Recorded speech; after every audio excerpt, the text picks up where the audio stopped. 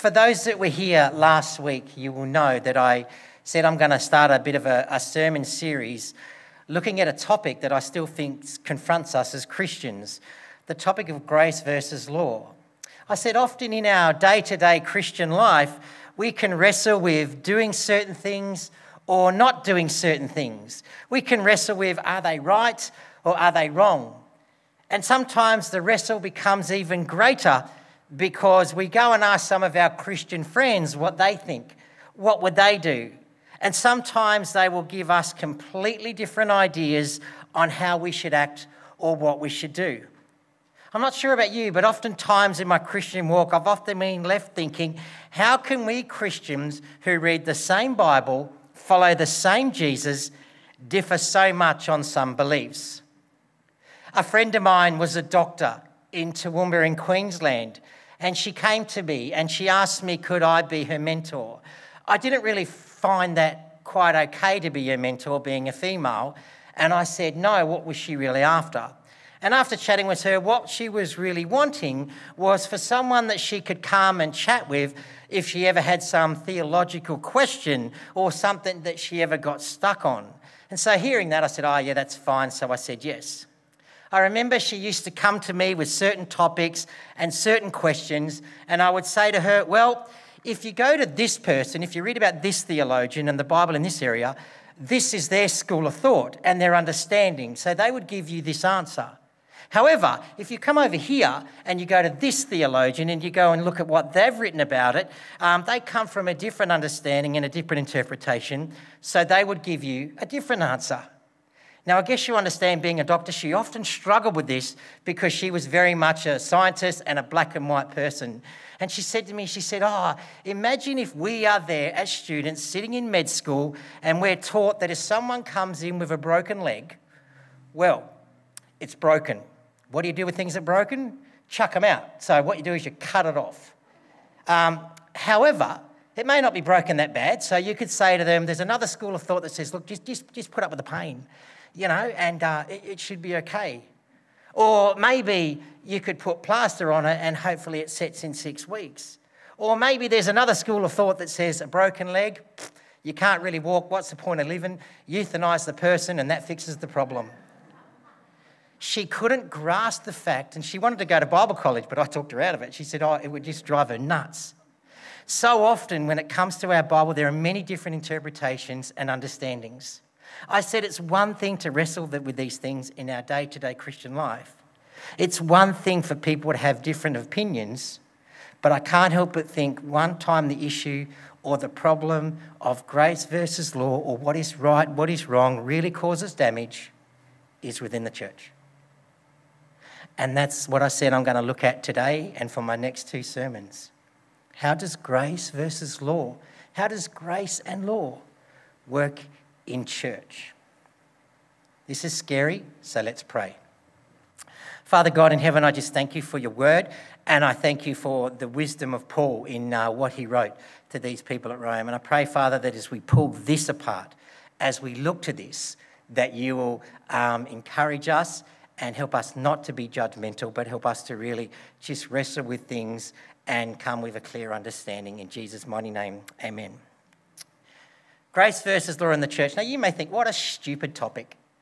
I mean, how does grace versus law even affect the church? Well, I think it does, because within a church environment, there are so many people that have so many different ideas, what is right and what is wrong. Let me give you some examples of what I have experienced. I have friends that are full-on Pentecostals. They will preach about spiritual gifts, and they will say to them how important it is. I remember the church that Michelle and I got married in and were a part of, he was very much not into spiritual gifts. It was in their church constitution that if you spoke in tongues privately or publicly, you could not be a member. I remember taking some of my friends to my church. Needless to say, it wasn't a good move. What about membership? Is membership a biblical concept of what we have around today? I have people like my brother that believes you should never become a member of a church. In the last 10 years, he's been to 6 or 7 different churches, and I often say to him, I believe that you should really be committed to following one church. I also know that there are certain churches that have in their constitution you can't do anything unless you are a member. Take leadership. I know one church in Adelaide, if you want to become a leader of the church, you have to sign a contract or a declaration to state that while you're a leader of their church, you're not going to drink.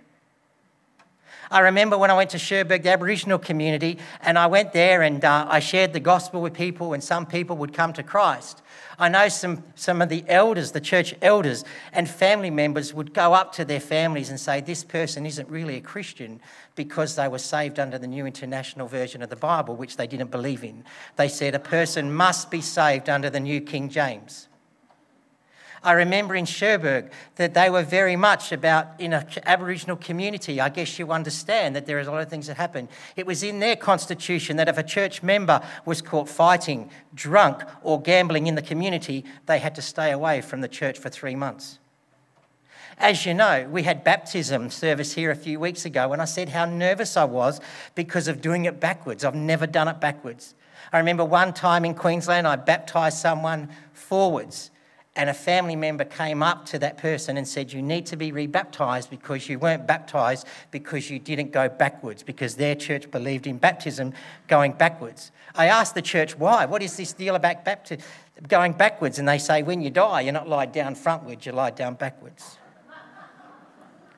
I remember in my church in Queensland, I was the only one out of my church at Toogoolawah that believed in divine election and also believed in the fact that you can't lose your salvation.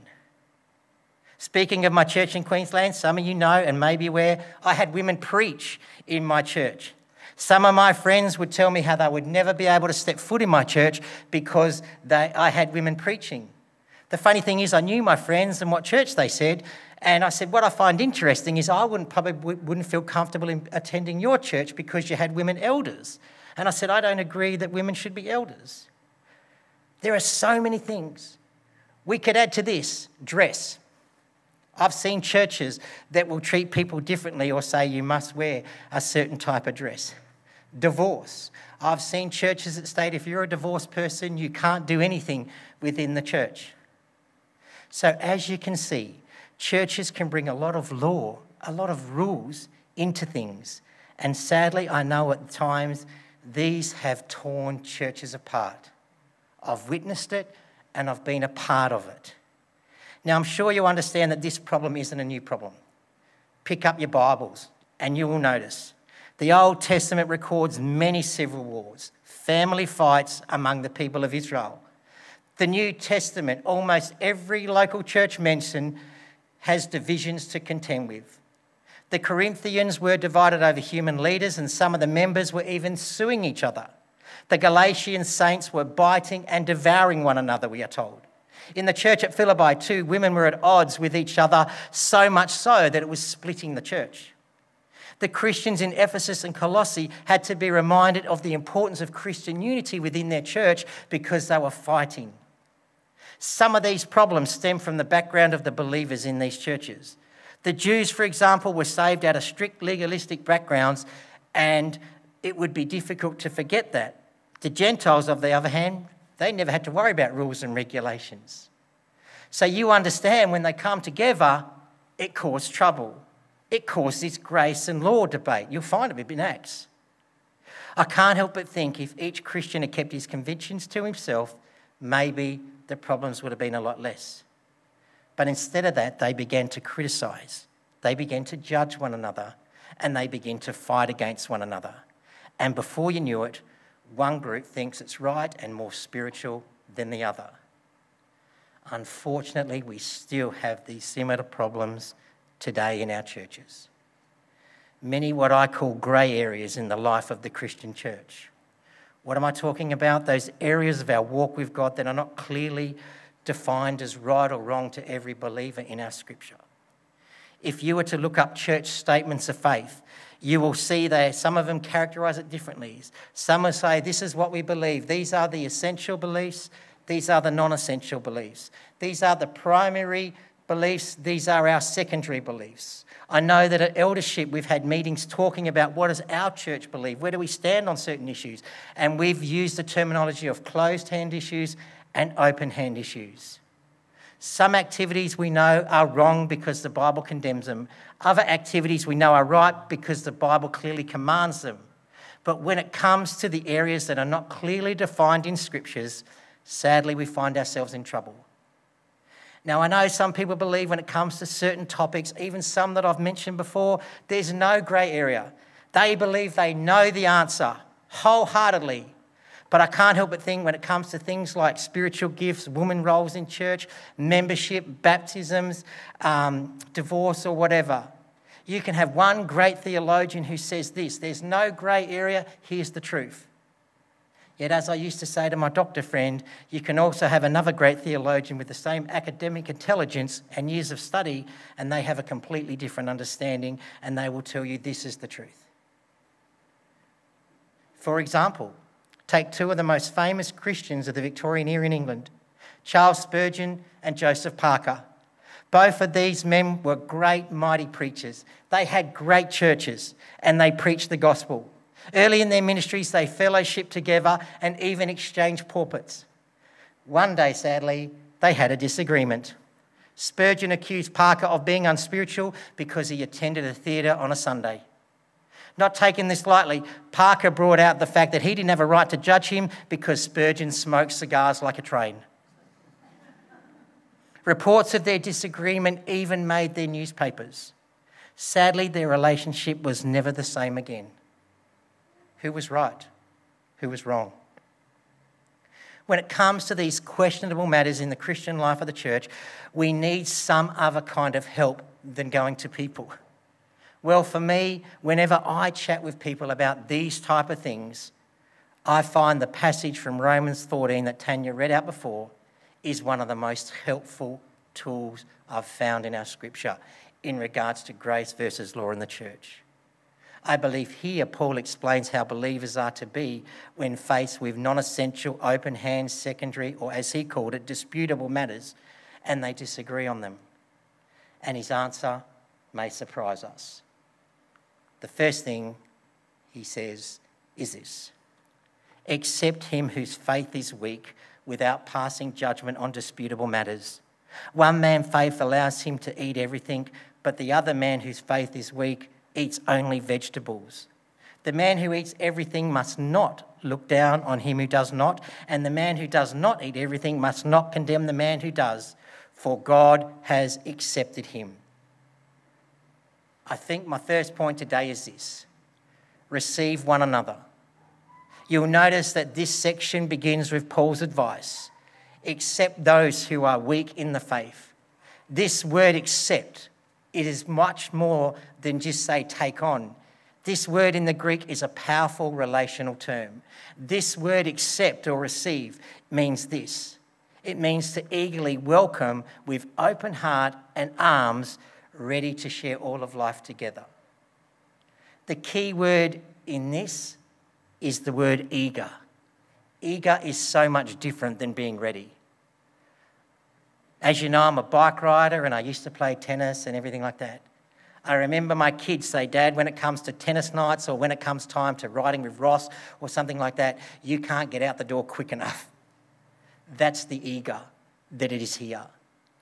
You can't get there quick enough. You are eager to come and welcome with open heart, arms, and ready to share all of life. This is the kind of love and acceptance that Paul is talking about here, that they are to have with one another. This is the kind of acceptance and openness to share all together. How can we do that? How can they do that? Well, the great news is Paul tells them at the end of the section. Why? Because that's the way God accepts you. He says, accept one another as the same way God accepts you. Eagerly accept one another as eagerly as God accepts you. God eagerly welcomes you with open hearts and open arms. He is eagerly ready to share all of life with you. He's done it for you. Now that's the way you do it to others. What is it that destroys this acceptance? Things like we talked about before. Those non-essential, second-hand or open-handed issues. As I said, Paul calls them disputable matters. A matter is disputable when it involves choices which God has not spoken about clearly in his word.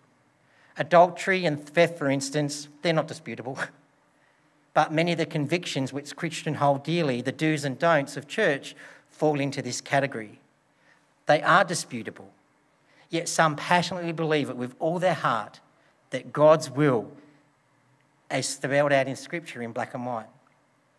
The believers in Rome were divided over things like special diets and special days. Some of the members thought it was a sin to eat meat, so they only ate vegetables. Other members thought it was a sin not to observe the holy days. In this passage, Paul was addressing those who were strong in the faith. That is, those who understood their freedom in Christ and were not enslaved to diets and holy days. The weak in faith were the immature believers who felt obligated to obey legalistic rules concerning what they ate and concerning the way they worshipped. In the Roman assembly, the weak Christians were those who clung to the law but did not fully enjoy the freedom that they had. The weak Christians were judging and condemning the strong Christians, and the strong Christians were despising the weak Christians because of what they were doing. No wonder disputed matters got in the way of true acceptance of one another and destroyed their relationships.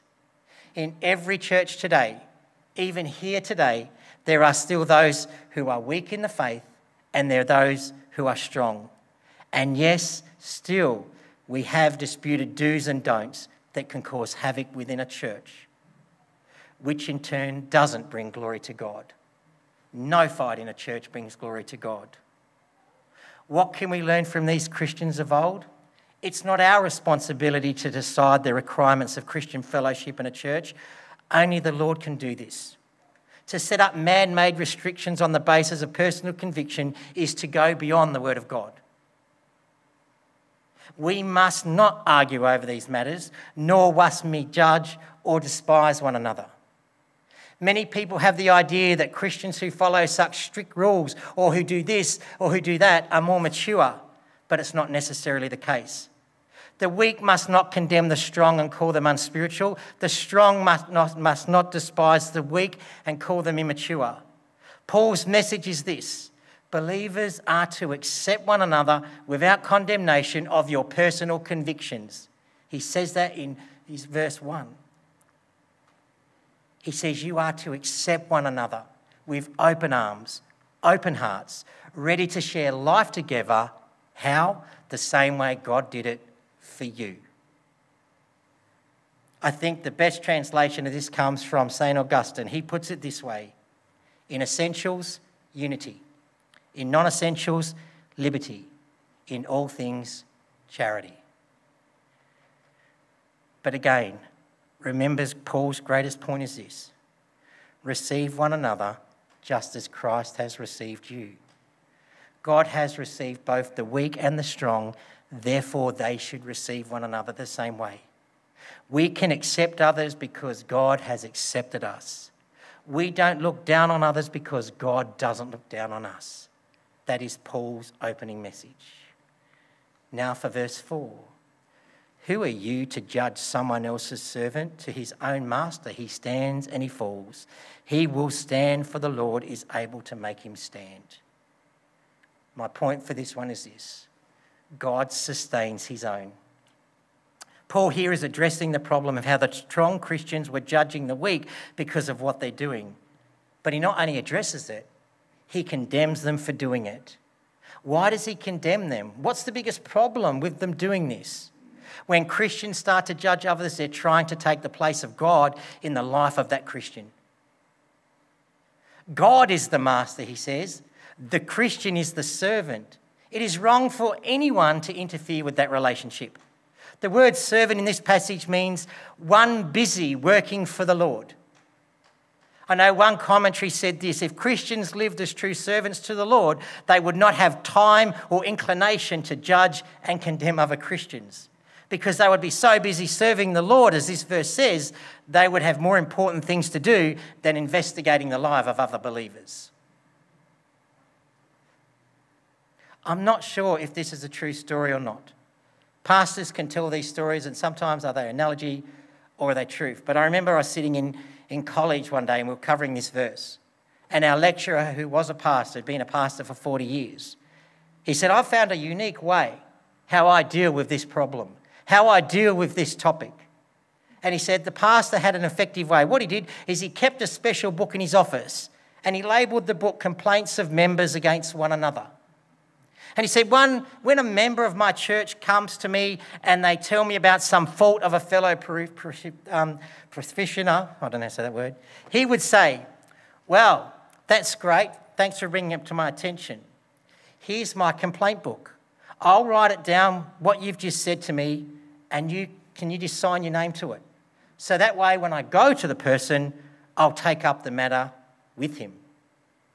When the book was open, he said, 9 out of 10 times the complainer would say, oh no, I couldn't sign it. The pastor told the class in 40 years the book was open many times, but never was one entry made. Again, could be made, I don't know. I like how the Message puts this verse. Do you have any business crossing people off the guest list or interfering with God's welcome? If there are corrections to be made or manners to be learned, God can handle that without your help. I'm sure none of us would go to a wedding as a guest and be rude enough to go up to another guest at that wedding and criticise that person. To say that person, look, you really shouldn't be here because you're not dressed right. You haven't followed the dress code, so you really need to get out. Or you go up to that person and say, look, you've had a bit too much to drink and we're only halfway through the night, you're disturbing the night, you need to go. None of you would probably do that at a wedding as a guest. Why not? Because you don't have the right. The only one that can ask a guest to leave a wedding is the host, the one that sent out the invitations, the one who is in charge of the party. No Christian has the right to play God in another Christian's life. We can pray for them, we can advise them, and we can even warn them, but we cannot take the place of God.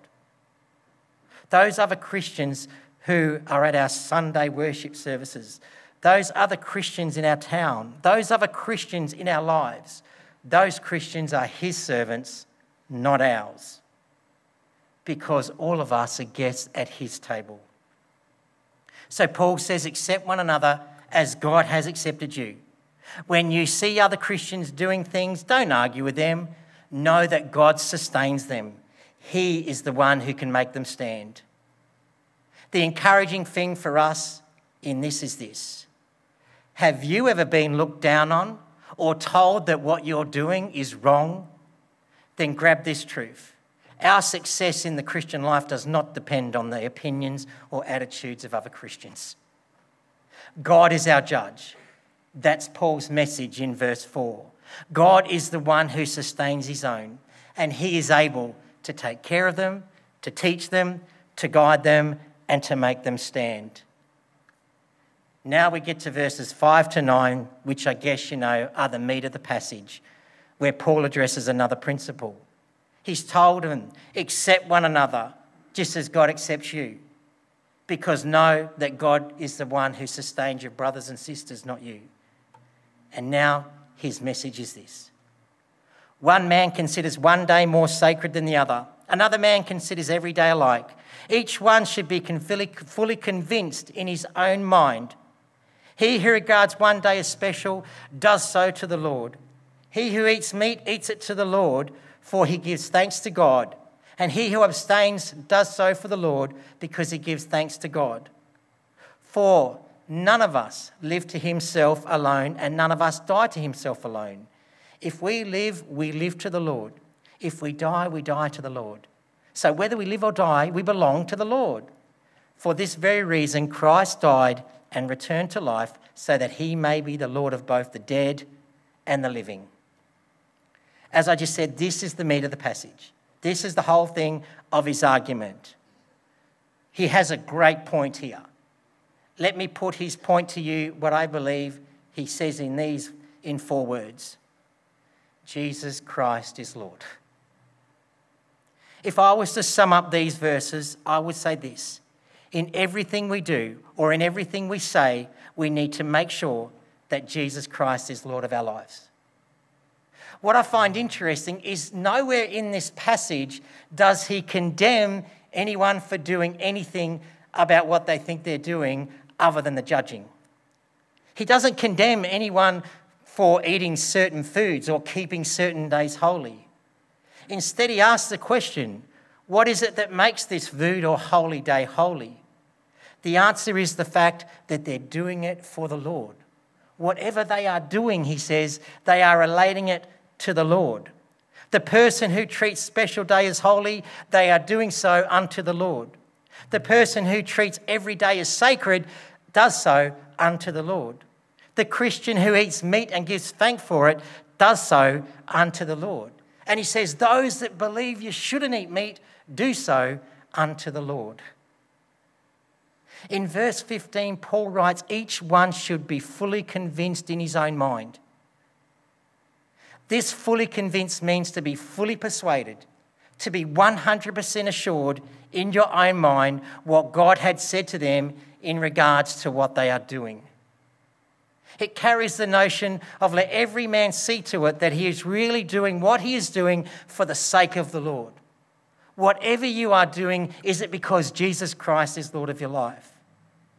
I do believe God will challenge us on different things, and some will be more passionate about things than others. I do believe that God can come in and ask us to do certain things and keep certain things that he won't do to other Christians. I had a friend in Adelaide, and he used to go around and speaking at churches. He believed that Christians should only listen to Christian music. He had a soapbox about it, and you'd go to churches, and I can tell you he was very good. He could biblically proclaim it to you. But he also knew that was his baby. God had really challenged him on that for a reason. He couldn't go and say, this is gospel truth, that Christians should only listen to Christian music. As much as God does lay things on our hearts, like Craig, Spurgeon and Parker, he may not lay them on everyone else. We have no right to judge others on such issues, for they are matters of the conscience to be settled between the individual and God. And what I find interesting is this. I don't know if you find this. I have things in my life that I think are untouchable. Some of these grades matters you shouldn't be doing. Do you know I find God often brings people in my life that has the complete opposite conviction? What is important is we make the Lord the Lord. An interesting illustration of this truth is found in John chapter 21. You know it. Jesus has restored Peter to his place of an apostle and once again told him to follow me. Peter began to follow Jesus, but then he heard someone walking behind him, and it was John. And then Peter asked Jesus, hey, what about him? Jesus says, what is that to you? I've asked you to follow me. You worry about that. Or in other words, Peter, make sure you make me Lord of your life every day. Don't worry about the man behind you. Let me worry about John. Whenever I hear believers condemning other Christians because of something they disagree with, something that is not essential or forbidden, I feel like saying, what is that to you? You worry about your life. Let the person behind you, let God deal with that. Paul emphasised the believer's union with Christ. Whether we live, therefore we live. Whether we die, we are the Lord's. Our first responsibility is to the Lord. That is his whole message. Again, I like the message. It's not a translation, it's a paraphrase, I know. But I like how he puts it. This is what Eugene says about this verse. If you eat meat, eat it to the glory of God and thank God for the prime rib. If you're a vegetarian, eat vegetables for the glory of God and give thanks for the broccoli. Has God laid something on your heart that may be classed as a disputable matter? Then be convinced of it. Serve the Lord in it. Don't let others condemn you for it. The controlling motive in all Christian conduct should be love, should be acceptance, should be an openness. A love for God, a love for obeying him, and a love for his people. And now the final two verses. You then, why do you judge your brother? Or why do you look down on your brother? For we will stand before God's judgment seat.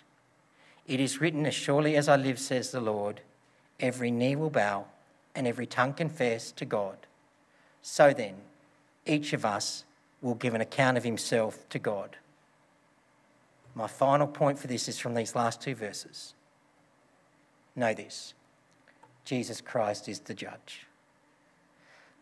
The part to this section, Paul asked the weak Christians, who are you to judge your brother? And then he asked the strong Christians, who are you to despise your brother? Both strong and weak must stand at the judgment seat of Christ. They will be judged by the Lord. They are not meant to be judged by each other. Can I just say on a side note, the judgment seat of Christ has nothing to do with our sins. Never think that whenever the Bible talks about judgment, it is to do with our sins, because Christ has paid the price for them and they are not held against us anymore. The judgment seats from a biblical perspective is the place where Christians' works will be judged. How much was Jesus Lord of our life? What did we do for him? That's what happens at the judgment seat. How does the Christian prepare for the judgment seat of Christ? By making Jesus Lord of his life and faithfully obeying him. Paul explained that they did not have to give an account to anyone else but themselves, because Jesus Christ is the judge. So they were to make sure their account was a good one. He was stressing the principle of Jesus Christ's lordship in their life. Make Jesus Christ Lord of your life and let him be the Lord in their lives of the other Christians as well. That was his message. So that's it. Where does grace and law work out in the church? Well, we can know this. We are all really different from each other. We are. Some are stronger, some are weaker.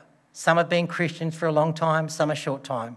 We all wear different things. We all eat different things. We all spend our time in different ways. We all bring God different kinds of gifts and different kinds of sacrifices.